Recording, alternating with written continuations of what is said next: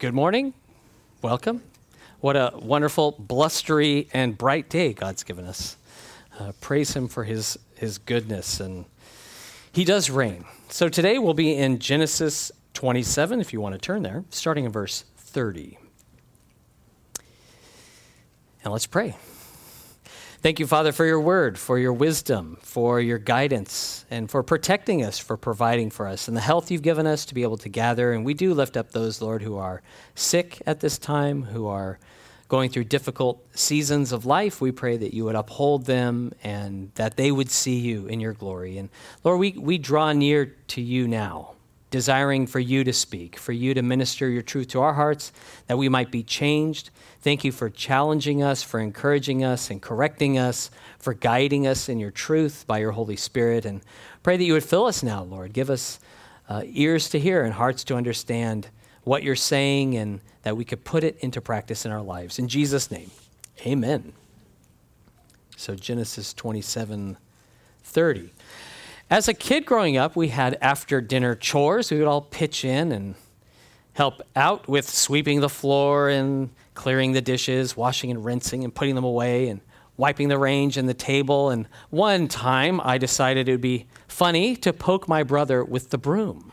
There's a couple of little pokes, like a little poke to the leg, but I was ignorant that like this corn bristle broom, those things are sharp. And so I had all these pinholes in his leg. And he protested. He's like, "Look at this." My mom's like, "Okay, well, have a go at him."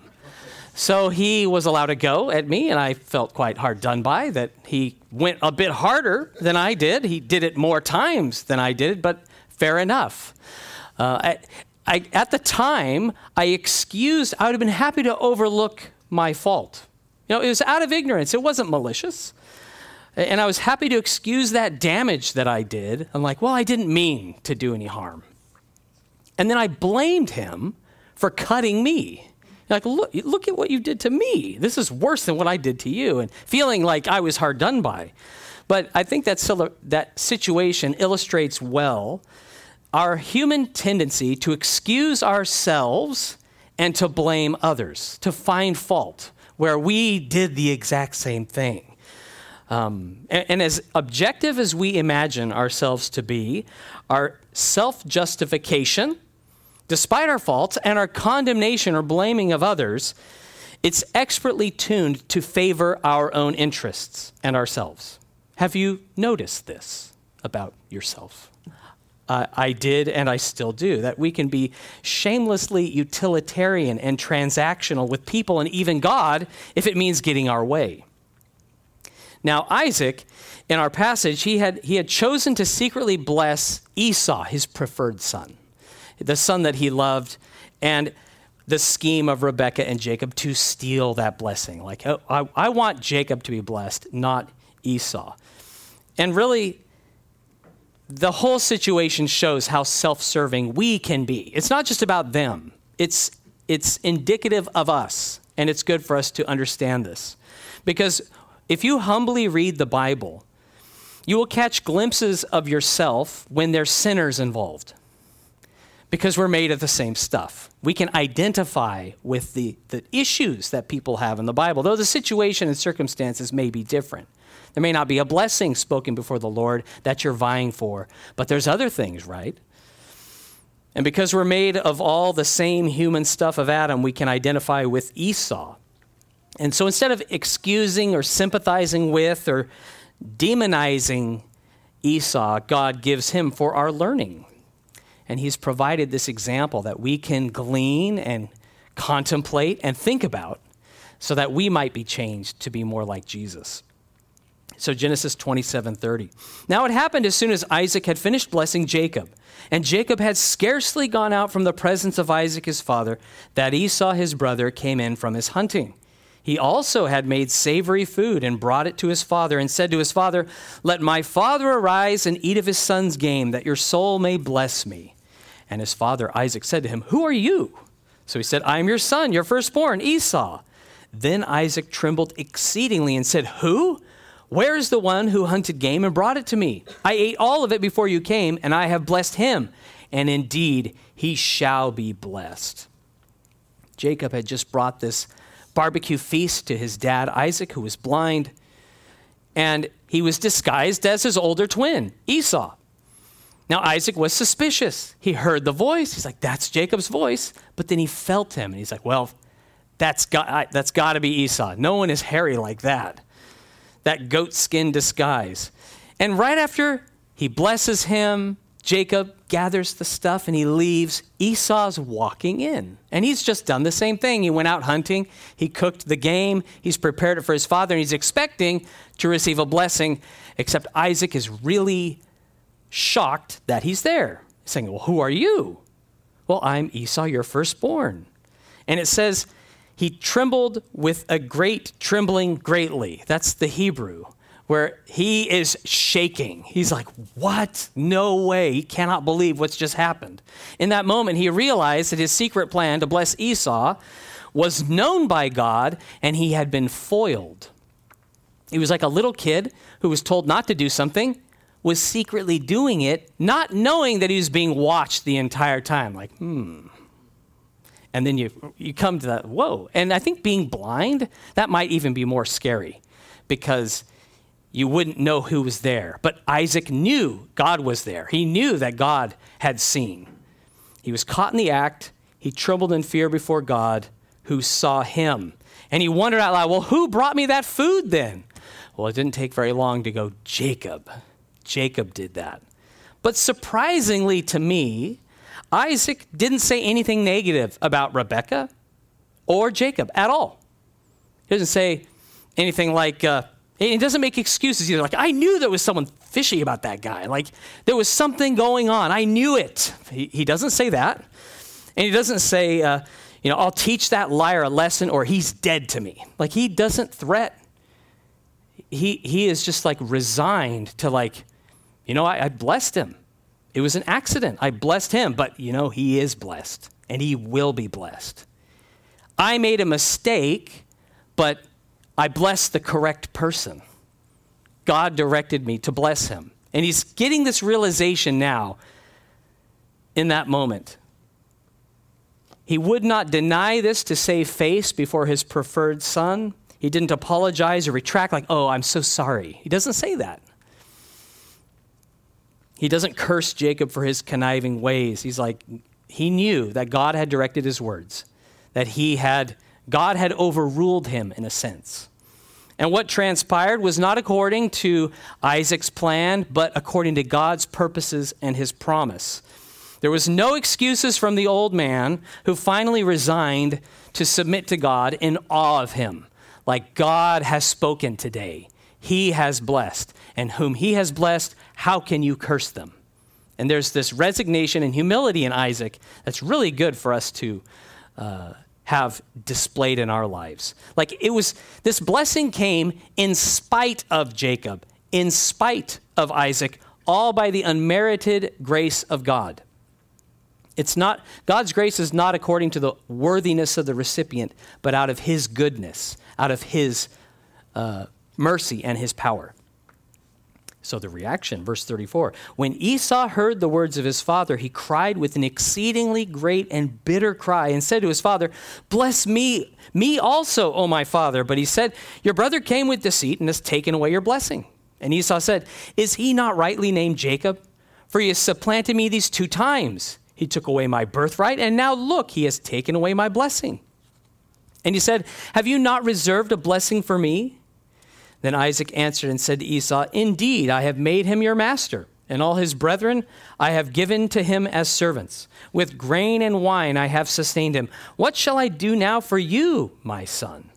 And Esau said to his father, have you only one blessing, my father? Bless me also, O my father. And Esau lifted up his voice and wept. Esau, estimated to be in his 70s at this time, he's loudly sobbing bitterly at the news that Jacob had been blessed and would be blessed. He's like, he is blessed and will be blessed. Esau did everything that Isaac required of him. Like, he expected to receive the blessing. He went out, he did it, he ticked all the boxes.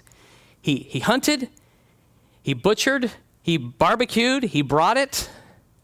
It was all there, and he's like, well, where's my blessing? And he's like, well, I don't have one. I gave it already to your brother. And he's just broken by this, but not broken. He points out how apt it was that Jacob, Yaakov, means supplanter, someone or something that takes away by force or a scheme or strategy. Though Jacob did come with a scheme to take that blessing, Esau overlooks the fact that he sold his birthright to Jacob for a bowl of lentil soup. He sold it. But in this, he says, oh, he took it from me. But the reality was he parted with it willingly.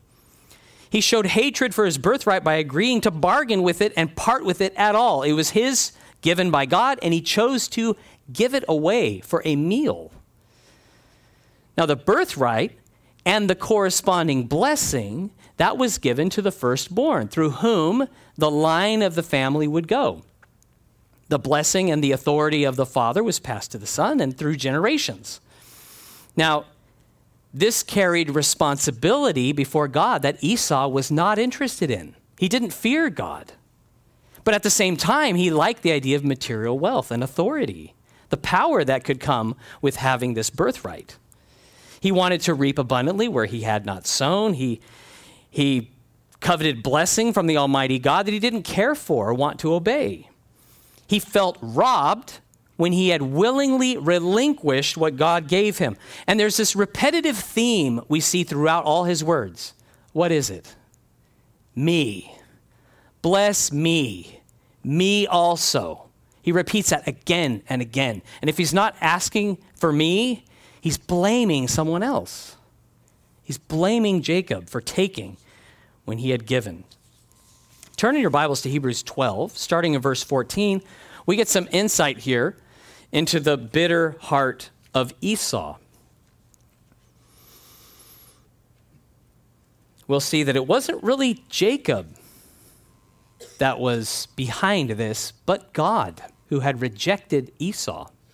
Hebrews 12, 14 through 17. It says, pursue peace with all people and holiness, without which no one will see the Lord, looking carefully lest anyone fall short of the grace of God, lest any root of bitterness springing up cause trouble, and by this many become defiled. Lest there be any fornicator or profane person like Esau, who for one morsel of food sold his birthright. For you know that afterward, when he wanted to inherit the blessing, he was rejected, for he found no place for repentance, though he sought it diligently with tears. Esau was not the victim in this tale. Jacob did not victimize him. He was blinded by selfishness, bitterness, rebellion before God. He was the willing slave of sin without repentance. And he sold his birthright when he wanted the blessing, and so God rejected him and gave it to his brother. From the time before they were born, God chose to give it to Jacob, but Esau was still responsible for his own decisions, for his sin. And he's described here as what? A profane and fornicator, one who is corrupted with bitterness and sexual impurity. And so he's lacking the blessing. His hopes are dashed, and so he's weeping for himself. Not over his folly, not over his mistakes, but because he's not getting what he wants. Now, did God or Jacob prevent him from saying, I am sorry, Dad. I'm sorry, God, that I would do such a stupid thing. I would be so foolish to give away what you gave me. No one stopped him from doing that, but we don't ever see him saying that. We don't ever read of him giving an offering to God at all, following his father's example. All he said was, bless me. I want blessing. There may be some people who side with Esau as the victim when he's not. I like what Tozer said. He said, we've gotten into this soft humanism in our time when we weep over rebels and imagine this is the divine order. So it's like he had rejected God, and so God withheld that blessing. There was a blessing for him if he would submit to God, if he would humble himself before God in repentance. There's a blessing of repentance. There's a blessing of righteousness that God gives by his grace. And there was a blessing for Esau if he would bless those whom God had blessed. But instead, he was filled with cursing. When we have tears of contrition from a repentant heart, it's like God, that accompanies with forgiveness and healing, restoration. But if we shed tears out of a bitter, hardened heart, it's like it hardens us in rebellion against God. So he wanted the blessing. It says he was rejected, for he found no place for repentance, though he sought it diligently with tears. So what was he seeking? A blessing. It wasn't he was looking for repentance and couldn't find it. No, he would not. So thus he could not repent. He wept bitter tears about missing out on a blessing, but he denied himself the blessings of repentance, that connection with God, that healing that comes through forgiveness by the God who loves us, by his grace. It's like he had an opportunity in that moment to repent, to draw near to God in faith, to be forgiven, to have a new life by God's grace. He could have been like Naaman the Syrian, who's coming the seventh time out of the water, and his leprous skin is now clean, like a child's, because of faith and obedience to God. He could have been like the woman who pressed through the crowd to touch the hem of Christ's garment, who for 12 years had suffered a flow of blood. And when she touched it, because of her faith, she was made whole in that moment, and the flow of blood stopped. At the tomb, Mary Magdalene, she wept over the empty tomb where's the body of Jesus? She's looking for his dead body. She's not able to find him.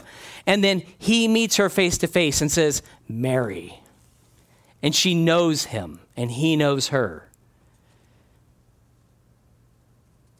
Her tears were turned to joy. But Esau, he wept only for himself. He refused to repent. He was like that self-righteous tax collector, self-righteous Pharisee who's looking down on the tax collector. Like, thank God I'm not like him.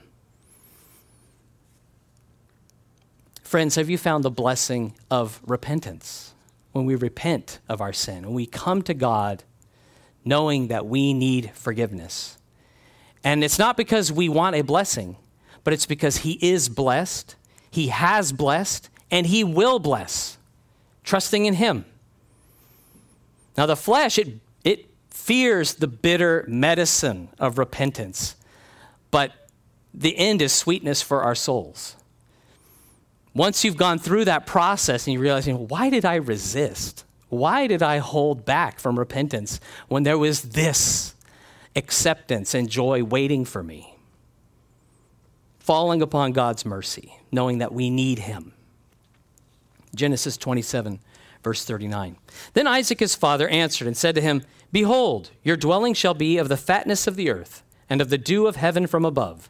By your sword you shall live, and you shall serve your brother. And it shall come to pass when you become restless that you shall break his yoke from your neck. So Esau hated Jacob because of the blessing with which his father blessed him. And Esau said in his heart, The days of mourning for my father are at hand. Then I will kill my brother Jacob. Esau asked for a blessing, and Jacob gave him one. Isaac gave him one. It was one fit for a rebel. The blessing of a rebel. Hebrews 11:20, it affirms that Isaac was divinely inspired by these blessings he gave. It says, by faith Isaac blessed Jacob and Esau concerning things to come. So he was unwittingly blessing Jacob, but he indeed was blessed. And then he blesses Esau. And when you compare these blessings that they both received, God was mentioned by name for Jacob, but not for Esau. God's not mentioned at all in Esau's blessing. And this shows me that God has blessings for every person, whether they're on this earth, whether they're rebels or whether they fear God. God blesses. He blesses us with life. He blesses us with everything that we enjoy about life. Even some things we don't enjoy, those can be blessings from the Lord. It's all from his gracious hand. But there are blessings that are withheld from us when we do not repent, when we do not come to God in faith. There's a whole world of blessing that opens up to us when we humble ourselves before the Almighty God, and we acknowledge him as God and as our sovereign. All blessing is in him. So Esau, he would live by the sword, but he would be subservient to his brother in due time. The nation of Edom, it would be subdued before Israel and never the other way around. Edom never triumphed over Israel. But during the reign of King Joram, Edom rebelled. It said in 2 Kings 8:20, in his days Edom revolted against Judah's authority and made a king over themselves. Esau would be restless like Ishmael was. There was rest for Esau if he submitted to God. But as long as he rebelled against God and refused repentance, he would be restless. He would be without rest. It says in Isaiah 57:19 through 21, I create the fruit of the lips. Peace to him who is far off and to him who is near, says the Lord, and I will heal him. But the wicked are like the troubled sea when it cannot rest, whose waters cast up mire and dirt. There is no peace, says my God, for the wicked. So you have that picture of the tide, right? The wave after wave after wave. And it's just stirring that water where it's been stirred up, all that sand. It's not clear. You can't see it. And it's always churning, always moving. And this is a life that does not find rest in God. There's no peace there. It's just troubled. It's like you can rip the yoke. So Esau could rip the yoke of subservience to his brother, but he could not shed God's curse upon him. There was blessing in God, but he chose to really nurse a hatred against his brother. It's like, I'm going to kill him when it's time. So after his tears were dried, he comforted himself with thinking, that guy's time is limited. I'm going to get him. And why? The Bible tells us, because of the blessing with which his father blessed him. Now, there's two ways I read this. Esau was jealous of the blessing Jacob received. It was better than his. And he also hated the blessing he was given. He begged for a blessing. He was blessed, but it made him a servant of his brother, and he hated that. So it's like he hated the fact Jacob was blessed, and he hated the blessing he was given. He wanted the blessing Jacob received. And it's really a throwback, his whole attitude, to Cain, right? God received the offering of Abel, an offering of faith. God received his offering because he accepted Abel. Abel had faith in God. Therefore, his sacrifice was received. Cain, on the other hand, he was refused because he did not offer it by faith in God. Thus, his sacrifice was rejected. And what did Cain do? He met his brother in a field and killed him out of envy. Now, in this case, Esau, he plots to murder his brother Jacob. And what prompted this whole blessing business was his dad felt, I don't have long to live. I don't know how far off death is for me, so I want to bless you before I die, Esau. He didn't know he was going to live another 40 years. But Esau, he's also thinking, well, Dad's nearing the end. I'll wait for the days of mourning to be over. Then I'm going to kill Jacob. So it's like he's like sharpening the arrows. He's, every time he goes hunting, he is honing his skill. As he slides that sharpening stone across his blade, it's just like, this is getting ready to taste my brother's blood. He is just plotting his revenge, and that hatred is like murder in his heart. Jacob's actions were not to blame for the sin in Esau's heart. Turn to what Jesus said in Mark 7:20 through 23. Oftentimes we assume that we are really victims of circumstances, and because of what's transpired, we have no choice, but we have to act. In this case, Esau felt, I'm going to kill him. I'm going to kill Jacob.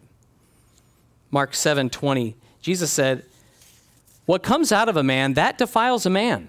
For from within, out of the heart of man, proceed evil thoughts, adulteries, fornications, murders, thefts, covetousness, wickedness, deceit, lewdness, an evil eye, blasphemy, pride, foolishness.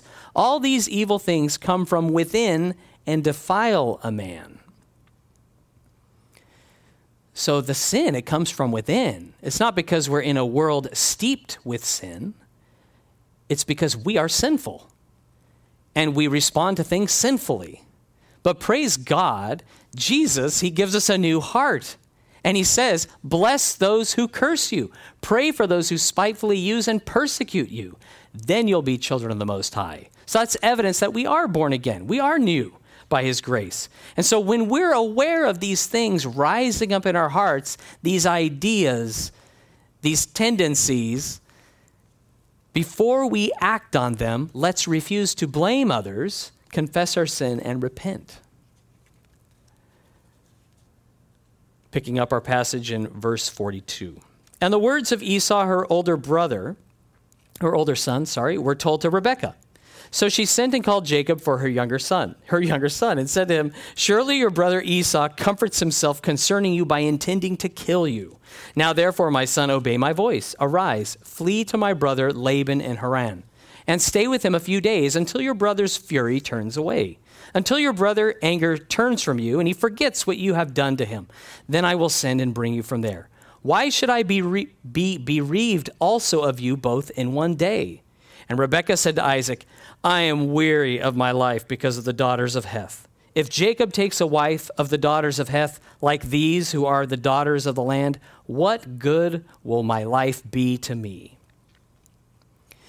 Esau was not quiet about his intentions to kill his brother. And Rebekah, she's like got her finger on the pulse of the household. She's like heard her husband like, oh, he's going to bless Esau. Well, we got to get on that. And now she hears that Esau is planning to kill Jacob. And so she summons him and she tells him, well, your brother's comforting himself with the idea of killing you, which is not a comforting thought. So she says, I'm going to send you to my brother in Paddan Aram. And, in a short while, his rage will burn out. And I'm sure she knew him. She knew his character. I was thinking of my brother. He was my best friend growing up. He could be easily riled up. But he also had this amazing quality. In a matter of minutes, he could be furious, but then it would be like nothing had happened. It had passed, like the emotions had been dealt with, and we were best friends again. And it was lovely because there was no grudges or bitterness. It was like, all right, let's play. Let's do something. And so that was something I learned about him. And so Rebekah, she knew this about her son. She's like, well, he's a bit hot-headed, but in time, things will simmer down. It'll be all right. And then I'll send word to bring you back. What she didn't know is that the day that Jacob left would be the last she would see him because he would be away for 20 years. Now Rebekah speaks to her husband. Jacob was a schemer, but Rebekah is no slouch. In fact, I think she's just as good at scheming as her son, because she says nothing to Isaac about Esau's murderous plot. She doesn't say anything about that at all, because Isaac probably wouldn't hear it. But they shared a dislike of Esau's wives. It says in Genesis 26:35, they were a grief of mind to Isaac and Rebekah. So this was a meeting point for them. We agree on this, that they have disrupted our household. There are issues in the house because of these wives that he's taken. And they both preferred that they would marry among their own people, their own kin. And so Rebekah's like, oh, I hate my life because of Esau's wives. If Jacob were to marry a wife from the Canaanites, what good would my life be to me? Like, it's just rough. I can't imagine that. And Isaac was very supportive of the idea. Remember, Rebekah had been sent for to come from Paddan Aram. This had been a great match. And so he's like, that is better for Jacob's future, for the family's future, for the stability and the future of our family. So yeah, we'll see that he was in agreement with that. He would be inclined to agree with this line. There were a lot of advantages to marry within a tribe or a family group. This helped maintain a social structure. It preserved power and wealth of the family so they weren't just amalgamated into a larger group. It fostered alliances. You'd have shared values and wanting the benefit of the family. That would be very important. So moving on to Genesis 28, verse 1, then Isaac called Jacob and blessed him and charged him and said to him, you shall not take a wife from the daughters of Canaan. Arise, go to Paddan Aram, to the house of Bethuel, your mother's father, and take yourself a wife from there of the daughters of Laban, your mother's brother. May God Almighty bless you and make you fruitful and multiply you, that you may be an assembly of peoples, and give you the blessing of Abraham to you and your descendants with you, that you may inherit the land in which you are a stranger, which God gave to Abraham. So Isaac sent Jacob away, and he went to Paddan Aram to Laban, the son of Bethuel the Syrian, the brother of Rebekah, the mother of Jacob and Esau. Rebekah and Isaac talk together, they discuss, and then Isaac summons his son Jacob, and he sends him away to Paddan Aram, about 800 k's northeast from where they were. And he sent him away with the blessing. It's like he doubled down on the blessing that he had given him previously. And in his words and his demeanor, there is no hint of resentment that he had been tricked. There's no anger or frustration. There is blessing. There is love seen here.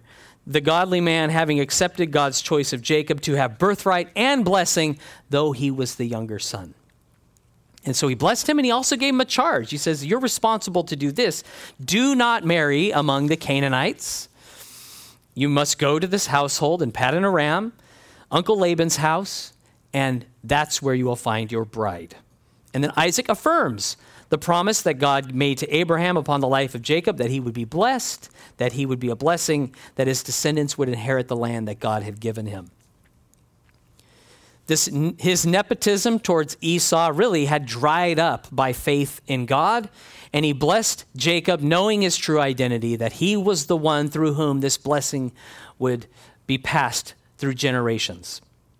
Now, one thing I find admirable in Isaac is this reverence for God and a respect for his dad, Father Abraham. And he doesn't appeal to some low paternal motives to get his son to obey, like, make me proud, son, or don't embarrass me, right? Don't be dumb like I was or something. Like he just points to God. It's like he gets out of the way. There's no I or me in anything that he says. He just says, may God do this for you. May God bring the blessing of Abraham upon your life. He didn't promote himself like he had anything to give, like he had any authority in himself. It was all about God and God's blessing to him. And I think he does here what Paul writes about in Romans 12. He's not a man who thought more of himself than he ought to, but he trembled before him. And this faith in God brought a purity of motive in Isaac that was foreign to Esau, who's just like, bless me, do this for me. And he's saying, may God bless you. See how different it is? Isaac to Esau? Isaac wasn't primarily focused on any blessing he could provide, but what God would, for the glory of God. And it wasn't like he was doing it for Isaac, like Isaac was going to be living vicariously through him, that he would be somehow more satisfied if his son behaved in the appropriate way, but his satisfaction was in God. And such a good example for us, because whether we're conversing with our children or our spouse or with others about the gospel, we're messengers, we're ambassadors of the kingdom of God. We don't have anything to give. We can't change anything, but God. Doesn't he change everything? He changes us. He gives us hope and a future, and we are blessed in him. And so by God's grace, we have the privilege to know him, to follow him. And I think we can see it in people that will, let's say, urge their children on to excel in sports or in school or in a successful career. It's like they're seeking their own satisfaction through someone else. And they want that sort of blessing, I guess, that temporal blessing that comes from feeling like you've succeeded in something without personal risk. Without having to go out there and do it yourself, you can celebrate their success as if it's your own. And it's possible that we could want to see people come to faith for our sakes, for their comfort, for our comfort, rather than the glory of God. And if they stumble or stray, we can take personal offense as if it reflects poorly upon us, rather than seeking to give God the glory from start to finish. And so we can have a focus on like a doctrinal difference or something other than being right with God. And so it's good for us to be checking our own hearts and our own motives, that we're not looking for other people to bless us, like Esau, saying, bless me, by the things you're doing or not doing.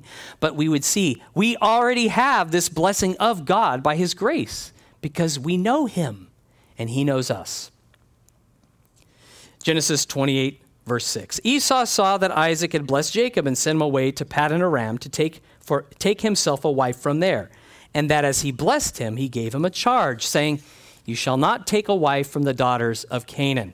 And that Jacob had obeyed his father and his mother and had gone to Paddan Aram. Also Esau saw that the daughters of Canaan did not please his father Isaac. So Esau went to Ishmael and took Mahalath, the daughter of Ishmael, Abraham's son, the sister of Nebajoth, to be his wife, in addition to the wives he had.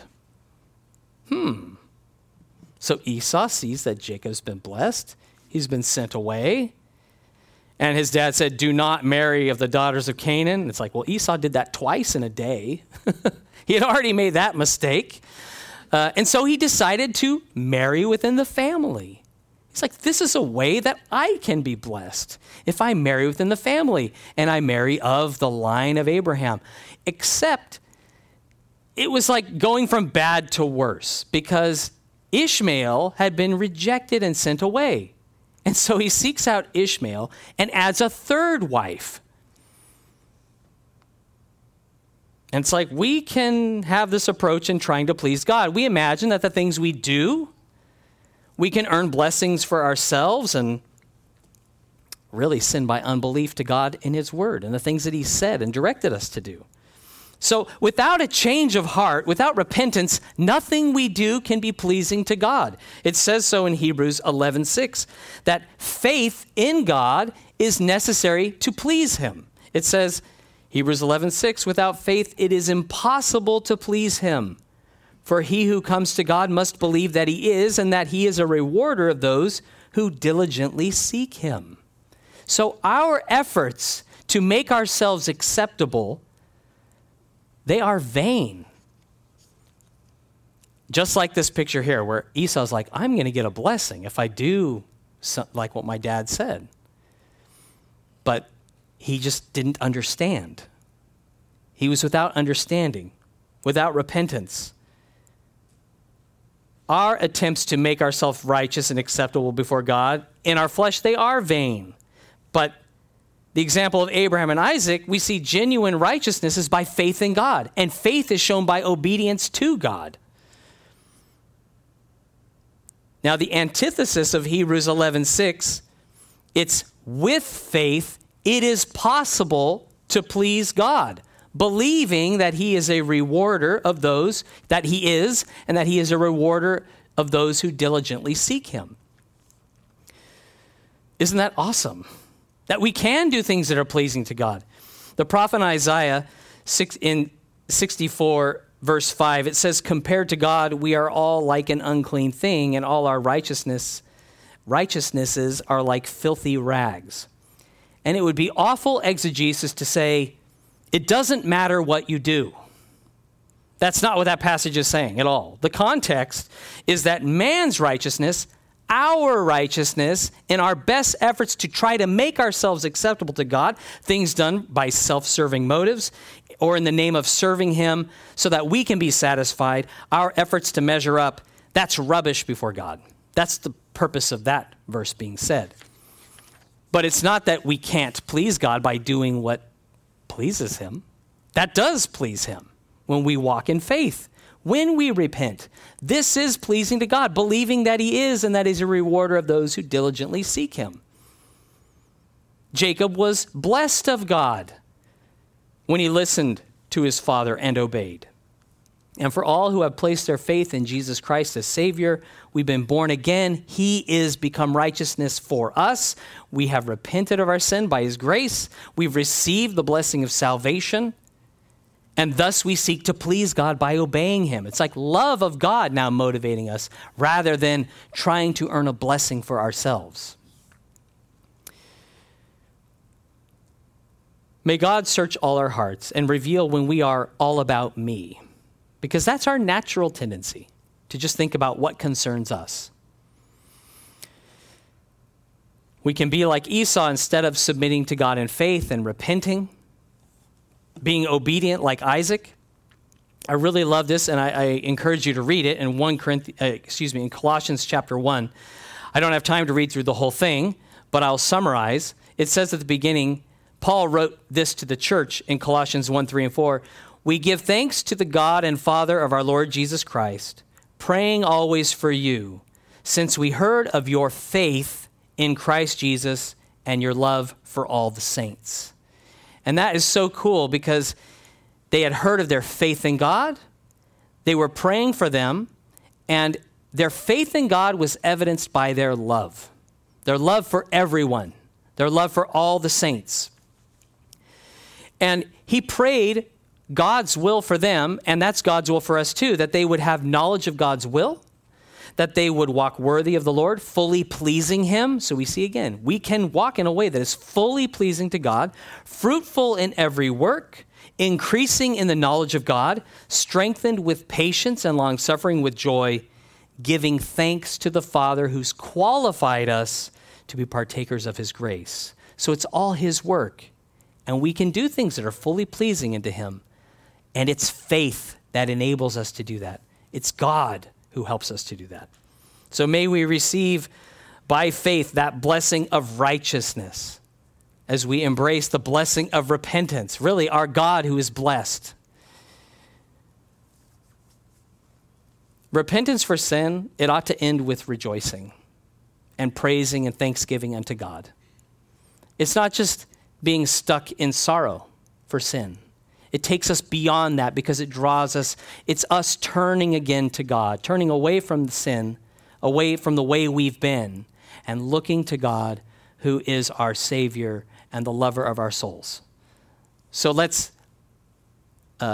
take that full circle. Let's go all the way with our repentance to rejoicing in the Lord and his goodness to us. Let's pray. Thank you, Father, for your grace, for your forgiveness, for this example between Isaac and Esau of whether we will find a place in our hearts for repentance, if we will walk in faith and love, or we will go our own way. So we thank you, Lord, that you are the good shepherd, our Lord Jesus Christ, who calls our names, who seeks us, who will leave the 99 to go after the one that is lost and wandering, and the one that draws us to yourself. And thank you, Lord, for the response of Isaac here, where in faith in God, he blesses, he does not curse. And I pray that that would be marking our lives too, Lord, that you would fill our mouths with blessing, with thanksgiving, for rejoicing in faith, knowing that you are good, knowing that you are sovereign and rule over all, and knowing that you are worthy to be praised and glorified. And so, Lord, we want to live in the way that fully pleases you. And thank you for giving each a measure of faith, for giving us an opportunity to receive blessing and to walk in it.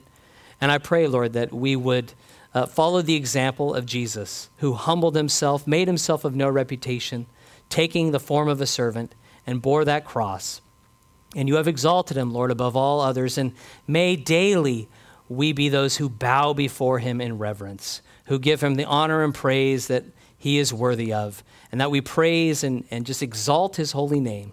And thank you, Lord, for my brothers and sisters and for this truth.